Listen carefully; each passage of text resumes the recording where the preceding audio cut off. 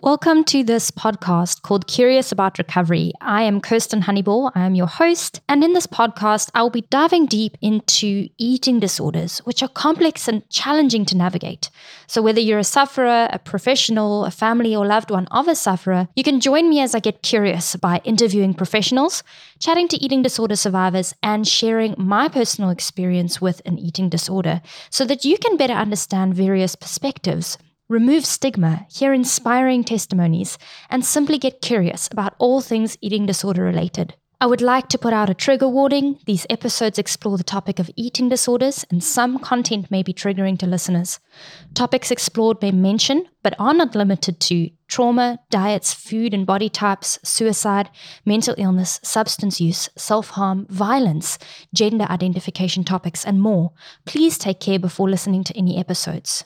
It's important to note that this podcast is not aimed to diagnose, treat, or cure any form of mental illness and should not be seen as a replacement for treatment of eating disorders. Everything said here is expressed in relation to personal and professional opinions, and listeners should be encouraged to view these episodes as an open-minded exploration of various possibilities and perspective rather than hard facts and solutions.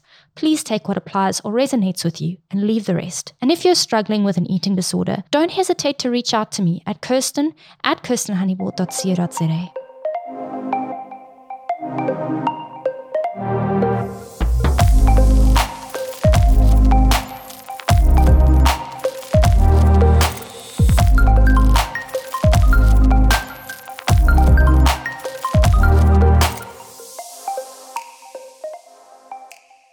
On today's show, we have Dr. Susan Perkins. She earned her master's degree in marriage and family therapy from Hardin-Simmons University in 2003 and her PhD in marriage and family therapy from Virginia Tech in 2010. She is licensed in North Carolina, Idaho, and Michigan and is able to do therapy online with clients and in any of those states. Dr. Perkins has taught students at master's levels for 12 years and was on the faculty of Northwest Nazarene University in Idaho from 2008 to 2016, where she led the marriage, couple, and family counseling track in the CACREP accredited counseling program. In 2016, she moved to North Carolina and taught at Pfeiffer University. She was also a director of its clinic in Morrisville, Pfeiffer Institute, REACH. She left Pfeiffer University at the end of 2019 to refocus on practicing therapy. She has practiced family therapy at a residential treatment center that focuses on recovery from eating disorders and valued and enjoyed the work and continues to use this knowledge in private practice. The work that she does and the therapy that she's conducted has mainly been with couples and families, and the eating disorder therapy that she provides is mainly to people 17 years and over. So it's really wonderful to have her on the show today. Welcome. Thank you. Thank you so much. I'm so glad to be here. So it's really lovely to have you on the show, and I would just love to know a little bit about the work that you do and why you chose to do it. What motivated you to move in this direction? Well, I think big picture, what motivated me to work with families was honestly when I started learning about family therapy, I was absolutely fascinated by the interplay between the individuals and how influenced we all are by what happens around us and the relationships and the values that we share and that we don't share. And I just was absolutely enamored with that concept. From there, to be more specific with eating disorders, I got into eating disorder work when I was ready for a career shift and still wanted to be able to focus on working with families. I was so fortunate that there was a family therapy position at a residential treating disorder center right around the time I was ready to shift. And so when I saw that opening, I was thrilled and was able to secure that position and work at Carolina House for a while. I didn't specifically look for an eating disorder treatment center. And to be honest, throughout my career, eating disorders kind of scared me. That figuring out how to combine the psychological with the physical, it's a tricky combination. And I didn't enter it specifically looking for working with people with eating disorders, but I'm so glad that ended up playing out the way that it did, and absolutely loved working with families through that process. One of the things that I find the most rewarding in working with families, particularly at higher levels of care, is that I realized quickly that families dealing with a family member in a residential treatment center, a higher level of care, for many of them, this was the hardest thing they had ever gone through as a family, the most devastating and scary thing for all of the family members. And they just felt so lost. And it was such an honor to be able to meet them where they were and provide hope and support as they were going through this really difficult experience. I was just so honored to be part of that journey for them. It's a really incredible element of the recovery process, this idea of including the family in the healing process. And I think a lot of the time it's what's largely overlooked in people who have a family member who has an eating disorder. So you have mentioned that you work with mostly over 17 years old, so young adults, people that aren't necessarily living with the family, they aren't necessarily dependent on the family. Maybe now they have support financially through their treatment process or whatever. But you know, there's a very big difference between helping someone who is an adolescent who is still kind of under the rule and the roof of the family versus someone that is not. And so how do you approach, or how do you help families who are in this situation where the person is not a minor?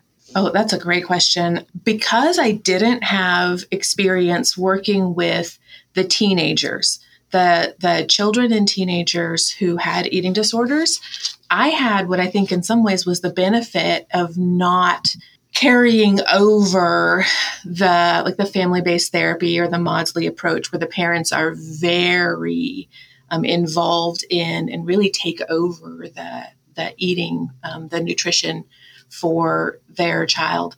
And I was able to just see, what does that struggle look like for emerging adults? And to be fair, in the work that I did at residential, we worked with everyone from 17-year-olds up to, I think the oldest client that I worked with was early 70s. And I had several people who were middle-aged men and women who were in that treatment center.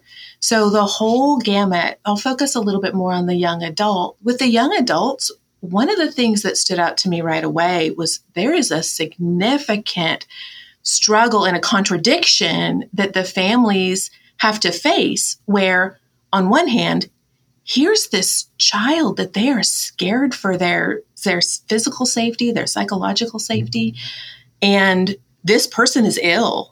This person is needing extra support, just like someone would if they were going through treatment for, I don't know, cancer, or learning how to deal with a diabetes diagnosis. It's a significant lifestyle change and they need extra support. At the same time, they're also at the stage of life where they're trying to become their own person. They're trying to individuate, establish themselves as an individual, and they're going to fight appropriately in many ways. They're going to fight parents or other loved ones telling them what to do, not just because of the eating disorder, but also because they're starting to establish their own life. They're starting to establish their own identity and their own habits.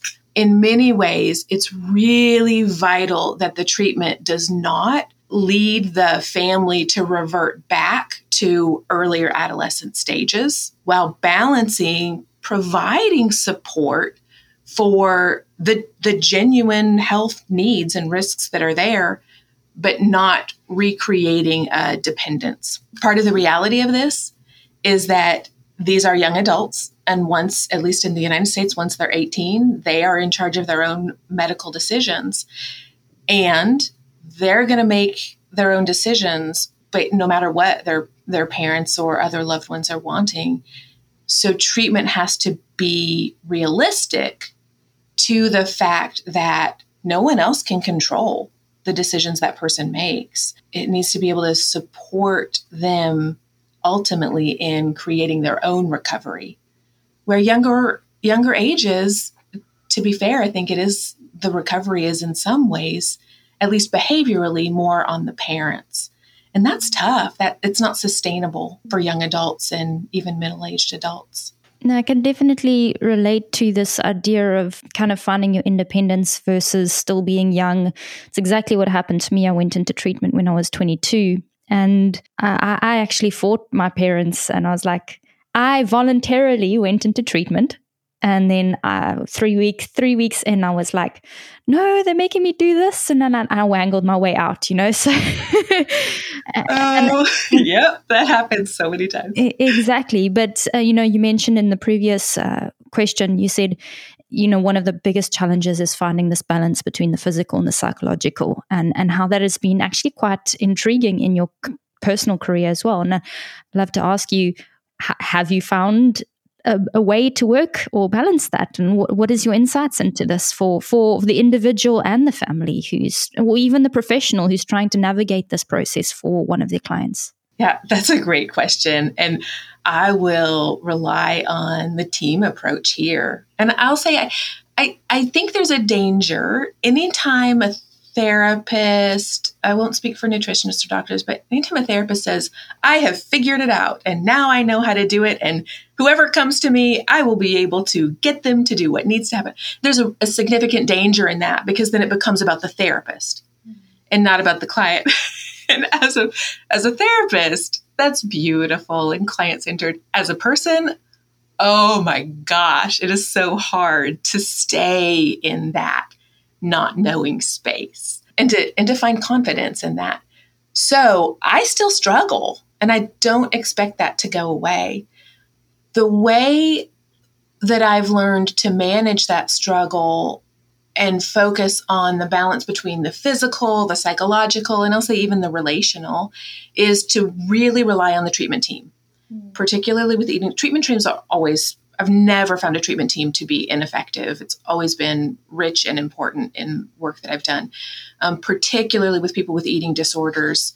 Having a nutritionist who's monitoring intake, symptoms, nutrition, all those things.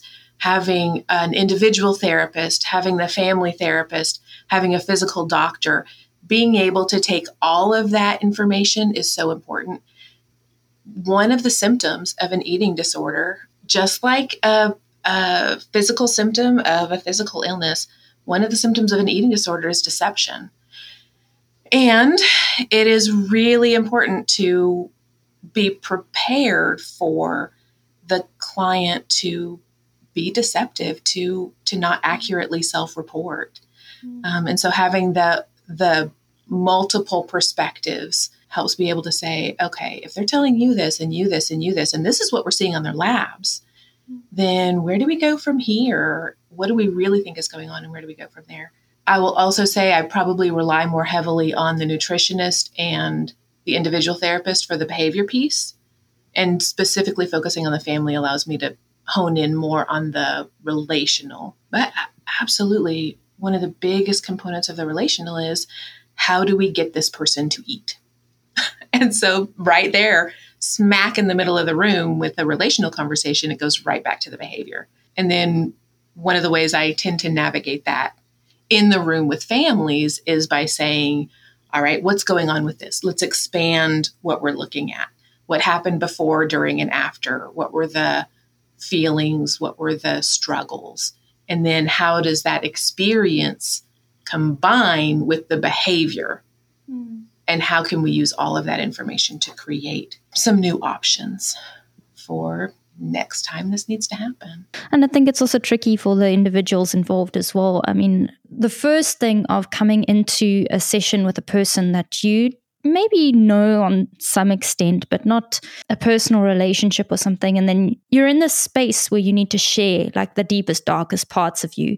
And unless you're absolutely 100% ready to face all those deepest, darkest parts, it can become very, very easy to slip into a place where it's like, oh, I can't say this because if I say this, then it's going to seem worse than it is. And this is the thing that I always encourage people, and I'm sure you probably do the same, is like, it doesn't matter how bad it is. Like, it doesn't matter how bad your eating disorder is, how bad your behavior has been, how bad your thoughts have been. The more that you share, the more open you get, the better the chance that the therapist or the person that's helping has at actually helping you recover. And the same for the families, I mean, families can often have what I call ostrich syndrome, which is sticking their head in the sand to their own flaws and all of that, And so, I mean, it's a very scary place to navigate. And I remember the treatment center I went to had this big board in the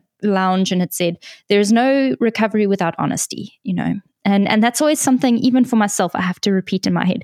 There's no recovery without honesty. Da, da, da, da, da. So on like a daily basis, am I being honest with myself where I am, And, I think it's beautiful that you had this experience at Carolina House where you were able to work with the individuals and the families. And so what were some of the things that you found or patterns that you picked up or struggles that people faced when going into residential treatment, and how did you help them navigate those situations? Some of the struggles that people have as they enter residential treatment, I saw, I would say, maybe two main distinctions, two different groups. One was the people who just found out this was happening. For a lot of the people who were new patients, they would come in blindsided by, oh my gosh, we have this new diagnosis of an eating disorder.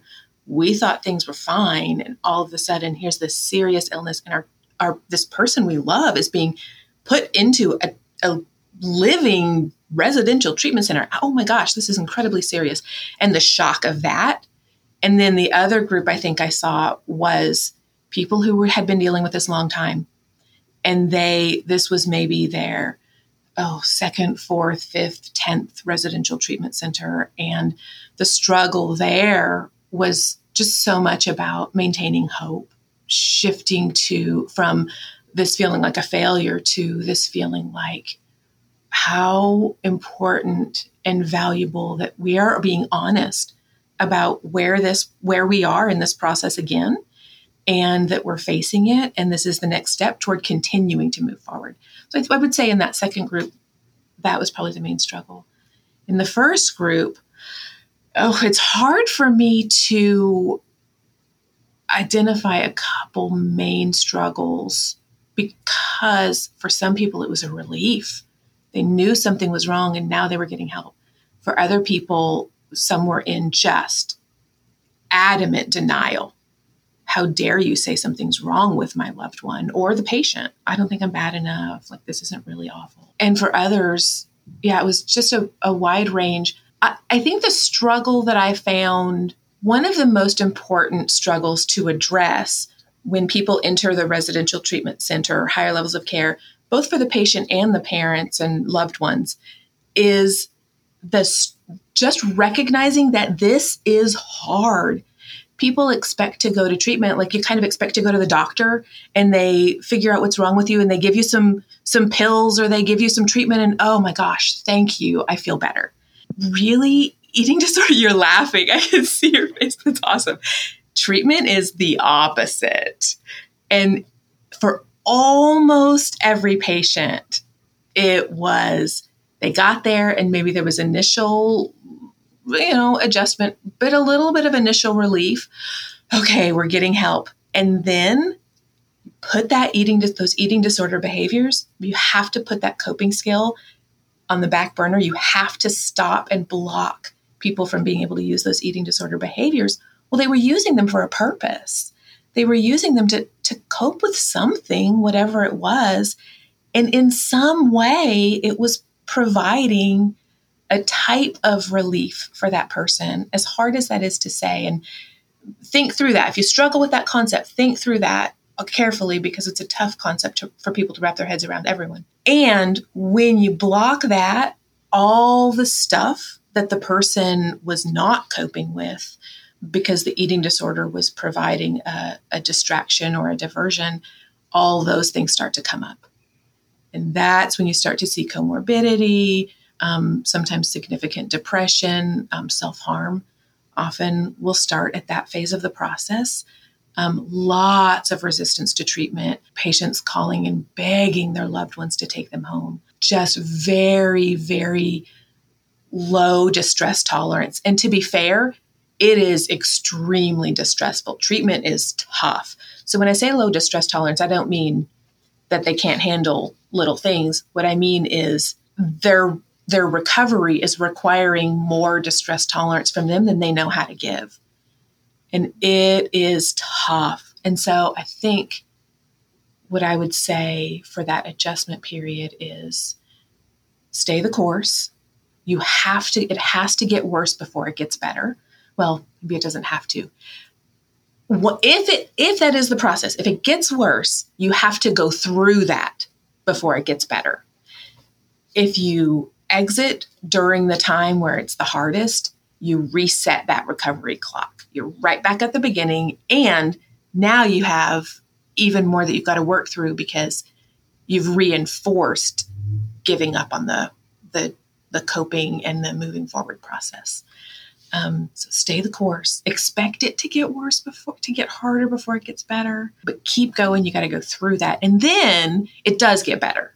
Then there are stages in the future where there's a lot of relief. And the other thing I would say about that is trust the team. If you don't trust the team, find a team you can trust.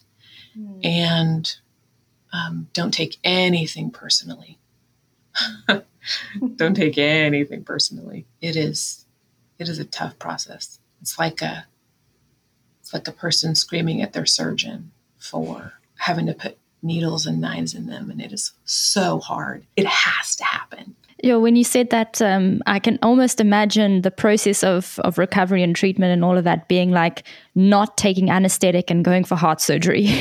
Like that's that I just got that picture and I was like, well, that accurately describes it for me. It resonates. Yeah. So I mean, there's a part of me that my heart breaks for past me because I'm like, oh my gosh, if people like you and knowledge like you existed 10 years ago, maybe it would have been a little bit easier for me at the beginning.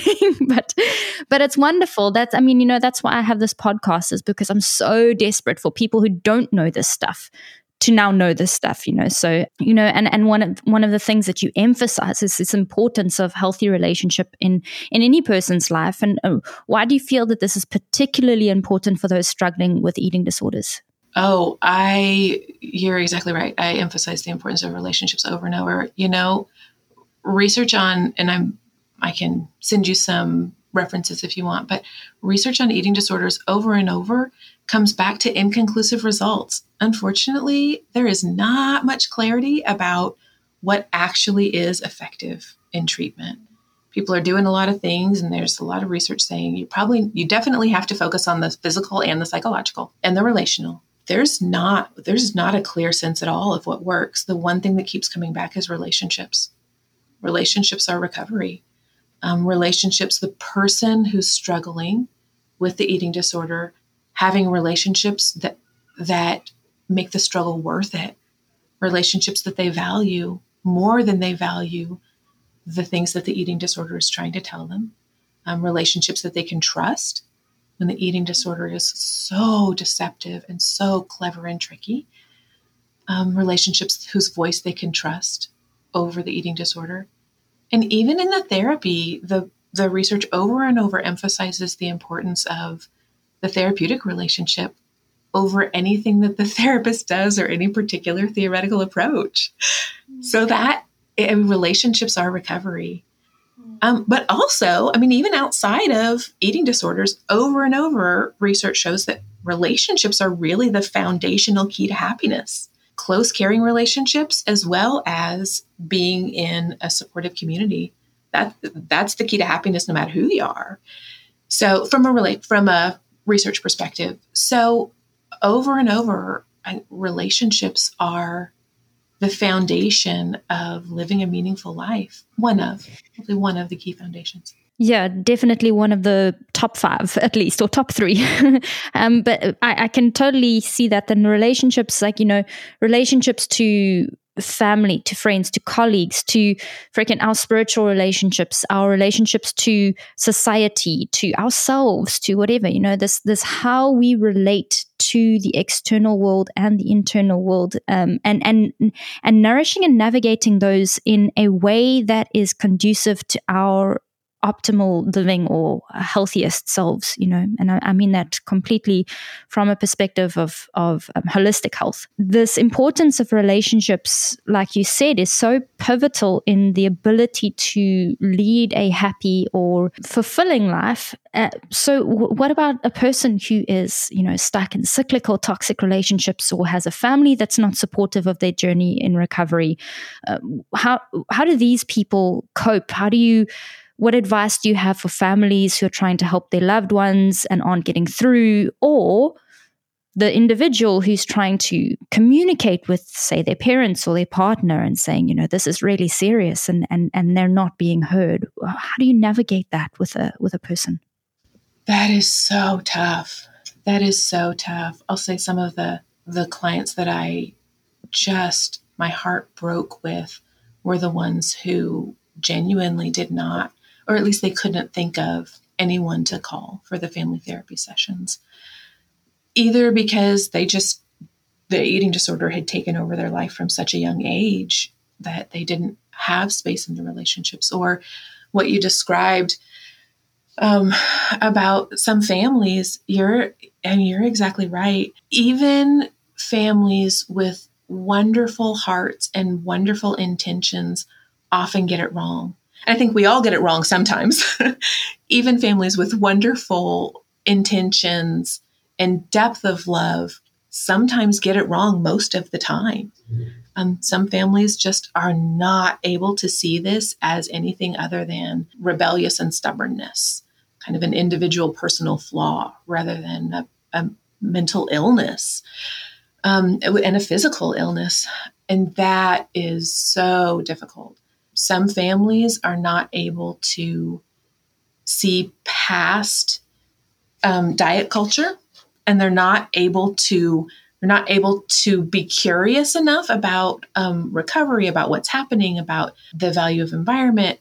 They're not able to say, or maybe willing, and they've got their own issues happening too that they're navigating through all this.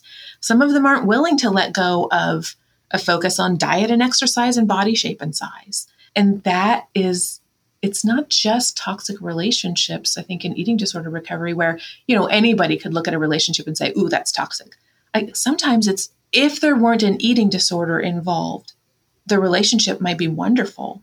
But the fact that there's an eating disorder involved means that the things that are happening in the relationship are toxic, they're damaging and dangerous.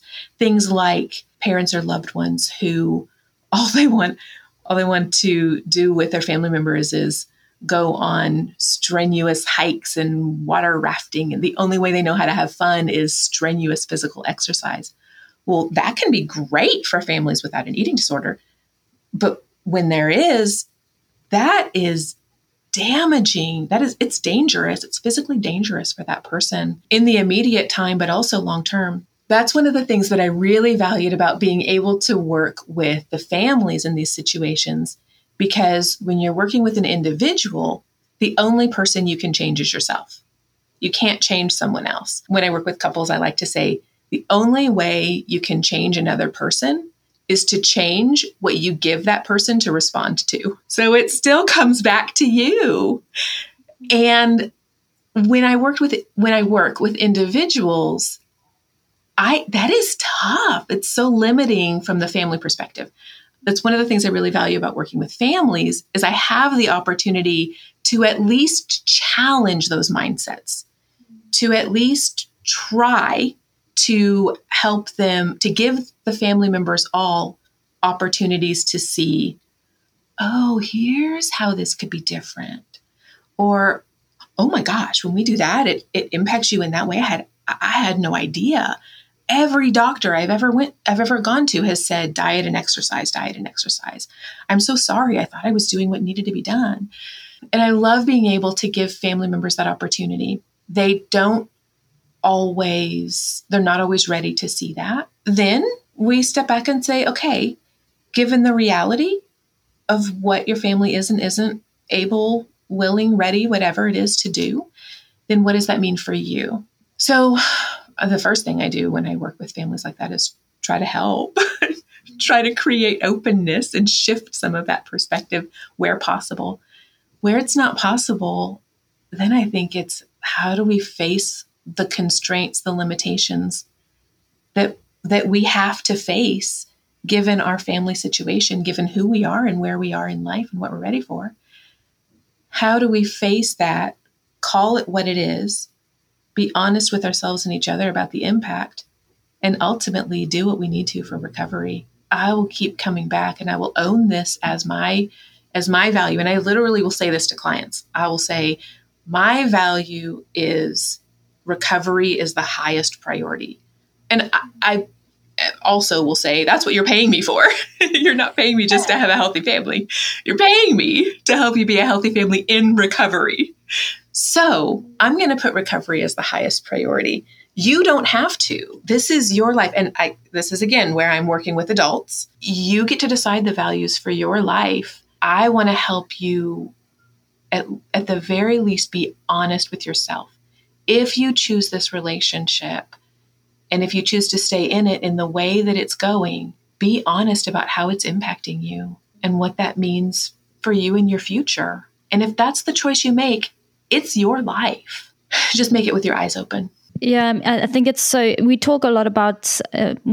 We are speaking a lot about this idea of families involved in the therapy and recovery process, and my brain automatically goes to parents with children, or parents with maybe not adolescent children but young adults or something like that. But another area that you work with is marriages and couples, and I think this can be such a challenging thing for a person to come in. Maybe they're in their 40s or something like that. They have a whole life. They have their children of their own. They have bills and jobs and blah, blah, blah. And then they have this relationship and one of them comes into recovery. Then there can be things like an unsupportive partner, or a partner who doesn't necessarily understand, like you said, their impact on the eating disorder, maybe triggers the things that they're doing, all of that. So, what are the struggles that you see in married couples where one of them is coming in for an eating disorder? And how do you help them through these processes? There are some similarities and some differences. I think one of the main similarities in working with parents and partners is figuring out how to navigate between, this is a person I deeply love who needs extra support right now because they're dealing with a significant illness and they are their own person. How do I provide that support without taking over their autonomy or sense of identity? And I think that's one of the common struggles, at least with parents of adult children and partners, honestly, even sometimes the adult children of people as they get older. And it is tough.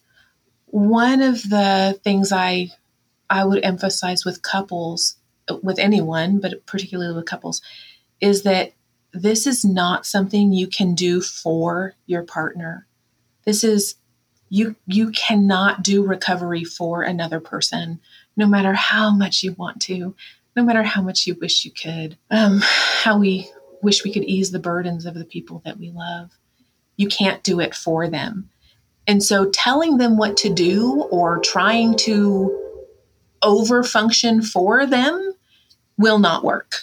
It will create resentment. It will create resistance. What does tend to help, and I say it simply, but I know it's not, what does tend to help is supporting the person so that you're coming alongside or behind or underneath that person and supporting them as a person, helping them be a stronger person. And then as you support them as a human being, then they have more strength to do the fight of recovering that they are the only person who can do. That tends to be a lot of what the foundation of the paradigm that I emphasize with couples. That's a really beautiful way to think of it, is supporting the person rather than necessarily trying to control or do the recovery process for them. I see a lot of it happening where a person will think, okay, well, if I just make sure they eat this much and did it kind of, I don't know, like make sure that they don't exercise, make sure that or whatever it is needing to be done. And what I'm hearing from you is like, look at the stuff outside the eating disorder. What are their strengths? What type of person, what makes them happy? What troubles them? And then work on those areas instead. Do you have any kind of practical tips for a person who is maybe wanting to support the identity and personality of their partner rather than trying to step into the recovery process in a controlling manner? Like how could someone practically do that? I love what you're saying about remembering who the person is as a person and really honoring the whole identity of that person. It does get tricky because in some ways, the longer the eating disorder goes on and the stronger hold it has on a person, the more they start to think that their personality is the eating disorder. They start to think they enjoy different foods, or they start to think that over-exercising is what makes them happy. So it does get really hard, but remembering the things that you loved about that person in the very beginning, remembering what brought you together, supporting the entire person. I think that's kind of the simple, but specific. It's hard to think of specifics because I think one specific thing I will say is look for opportunities to have eating disorder free time, even if it's just 10 minutes a day where you say, or maybe it's, I don't know, while you do dishes after dinner or something, where anything eating disorder related is off limits. You are not allowed to talk about anything related to that. Give people a break, all of you, a break for even a short period of time. That would probably be the one thing. One of the things that I have found to be helpful is to think of a continuum where on one end of the continuum is enabling behaviors, where the partner overfunctions and removes the distress from the person and tries to do the work for them. The other side is controlling behaviors, where they try to take over and force, really try to do the recovery for the person. And then in the middle is supportive. And finding that middle, if you're in enabling or controlling, you're not helping your loved one move forward in recovery. Finding that area where what you're doing is neither enabling or controlling, but you're supportive, that's your sweet spot. The trick is it's different for everybody, and it's also different at different stages of recovery. Early on in recovery, forcing someone to go to treatment is supportive. Well, assuming they need that level of care. Forcing treatment can be very supportive in high intensity, when the problems get very high intensity. Later on, it might be controlling. And if the person is really, really needing to fight and push through hard times, trying to force them to a higher level of care when their team is saying, no, they need to push through this, that could actually be enabling. So paying careful attention to where a person is in their process, how different behaviors impact them, can help keep you in a supportive place rather than a controlling or an enabling place. And you have to just kind of stay open and dialogue through that process. Yeah, it's such a delicate process. The person who is supporting the person, I mean, it can literally change from day to day as to how that support looks, just as much as it can literally change from day to day as to what that person's recovery looks like on a personal level. One day a certain challenge may be the best thing to do for their recovery, and another day, because of motives and thought patterns and whatever, it might be the worst thing to do. And I think that's what, like you said earlier, people don't always find themselves fully prepared for when going into the recovery process. It's not, this way that we have in the medical world, which is here's a symptom, here's a pill to fix it, and it's done. We really have to acknowledge the roots, acknowledge the fluctuations, the ebb and flow, the ups and downs, and see that it's non-linear. And this can probably be quite frustrating for a lot of individuals and families. And do you find that there are common misunderstandings that people face when going into recovery? Misunderstandings either from the family's point of view or from the individual's point of view? Yeah, I think one of the most common misunderstandings from the family members when people particularly enter higher levels of care, one of the most common misunderstandings was that they would leave fixed. A lot of family members would say, we just want to go back to the way things were. Things were wonderful. And it is heartbreaking to say to them, were they really? Because that's the environment within which this eating disorder began. And your loved one was suffering. Your loved one was struggling. You might not have known it. You might not have seen it. And absolutely, there were wonderful things. But going back to the way things were is probably going to lead to the same place. So one of the common misunderstandings was, let's get through this treatment process. You'll come home and we'll be back on track and life will be what it was before.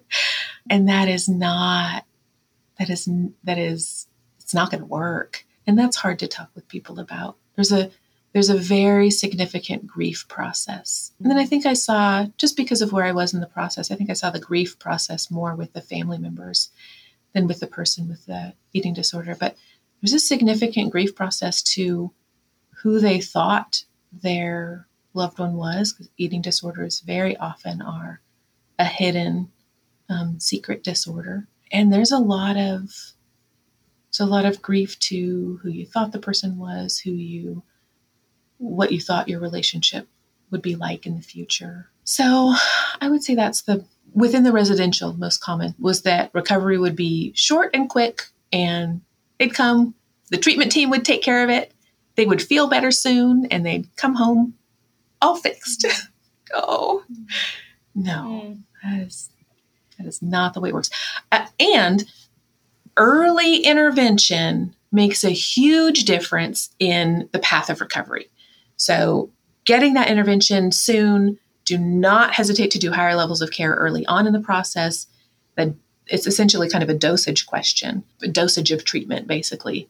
Get enough treatment early on to do the amount of shifting that can happen early on so that moving forward, there's a solid foundation for recovery rather than kind of putting in different bricks of recovery along the way. That takes a lot longer. What I often see is this conception of, go into recovery and a lot of the time, the first day or two, people are smacked with a whole bunch of medications that are now going to help them through the process, right? There's been a whole bunch of different thoughts around the idea of putting a person on medication for eating disorder treatment. And I'm not saying yes or no, or people should or shouldn't, but what are the misunderstandings or misconceptions around medicating a person who comes in for eating disorder treatment? Is that anything that you have knowledge on?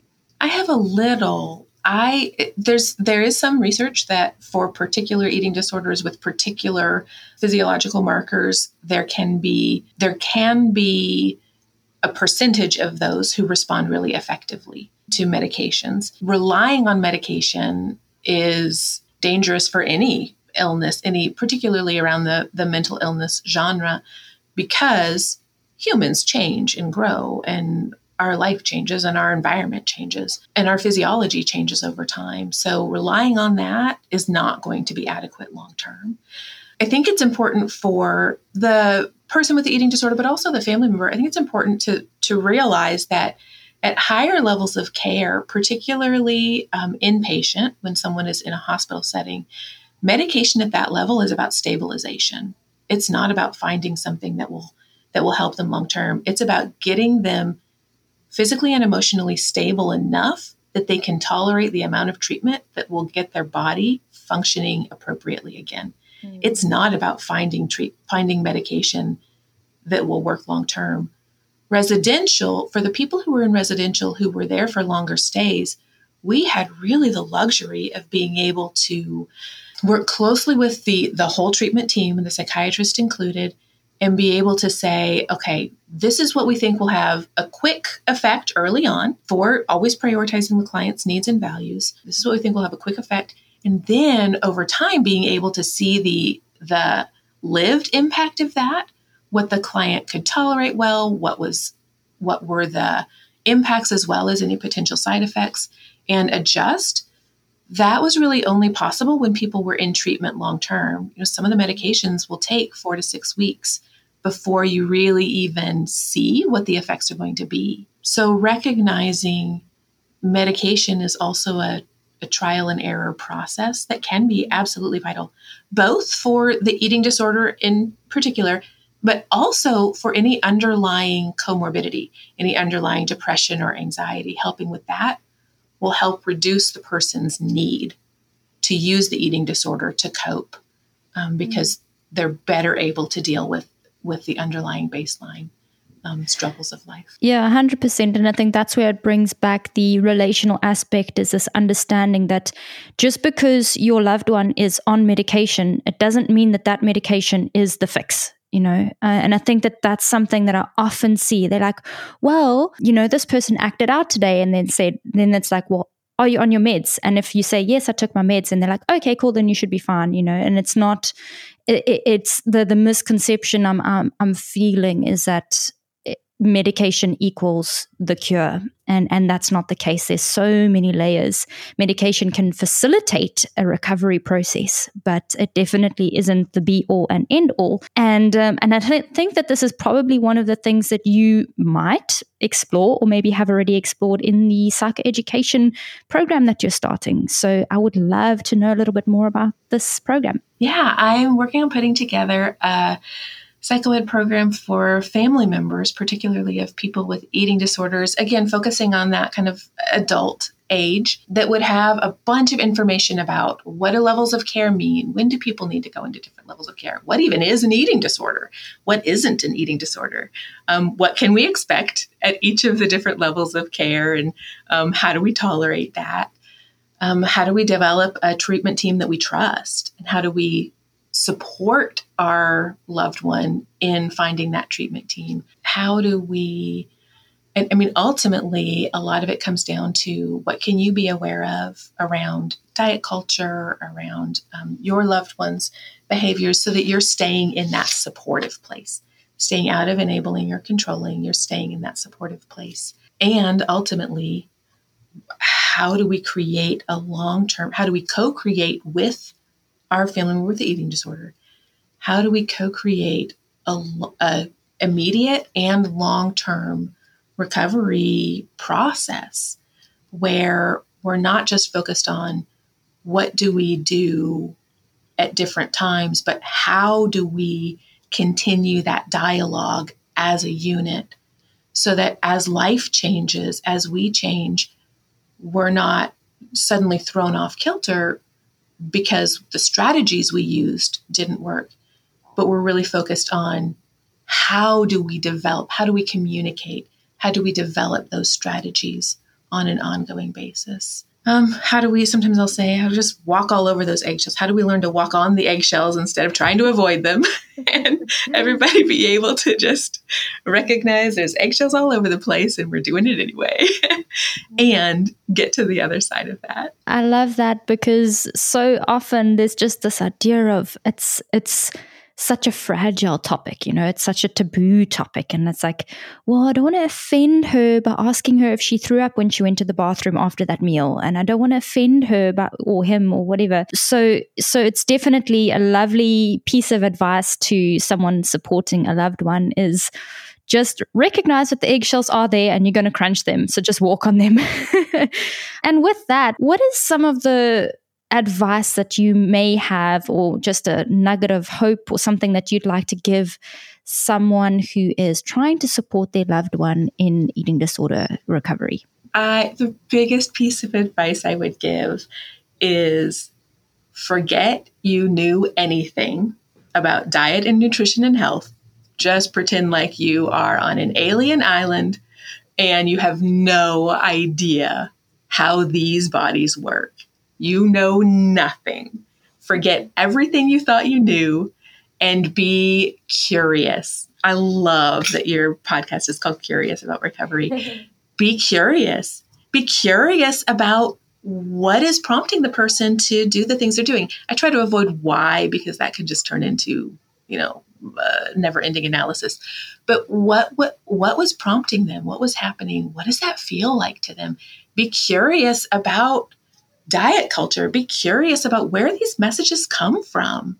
Be curious about how they impact you as well as the family member with the eating disorder. Be curious about why you think the way that you think. And the more the conversations shift from, well, here's what has to be done, or here's why, to, what's that about?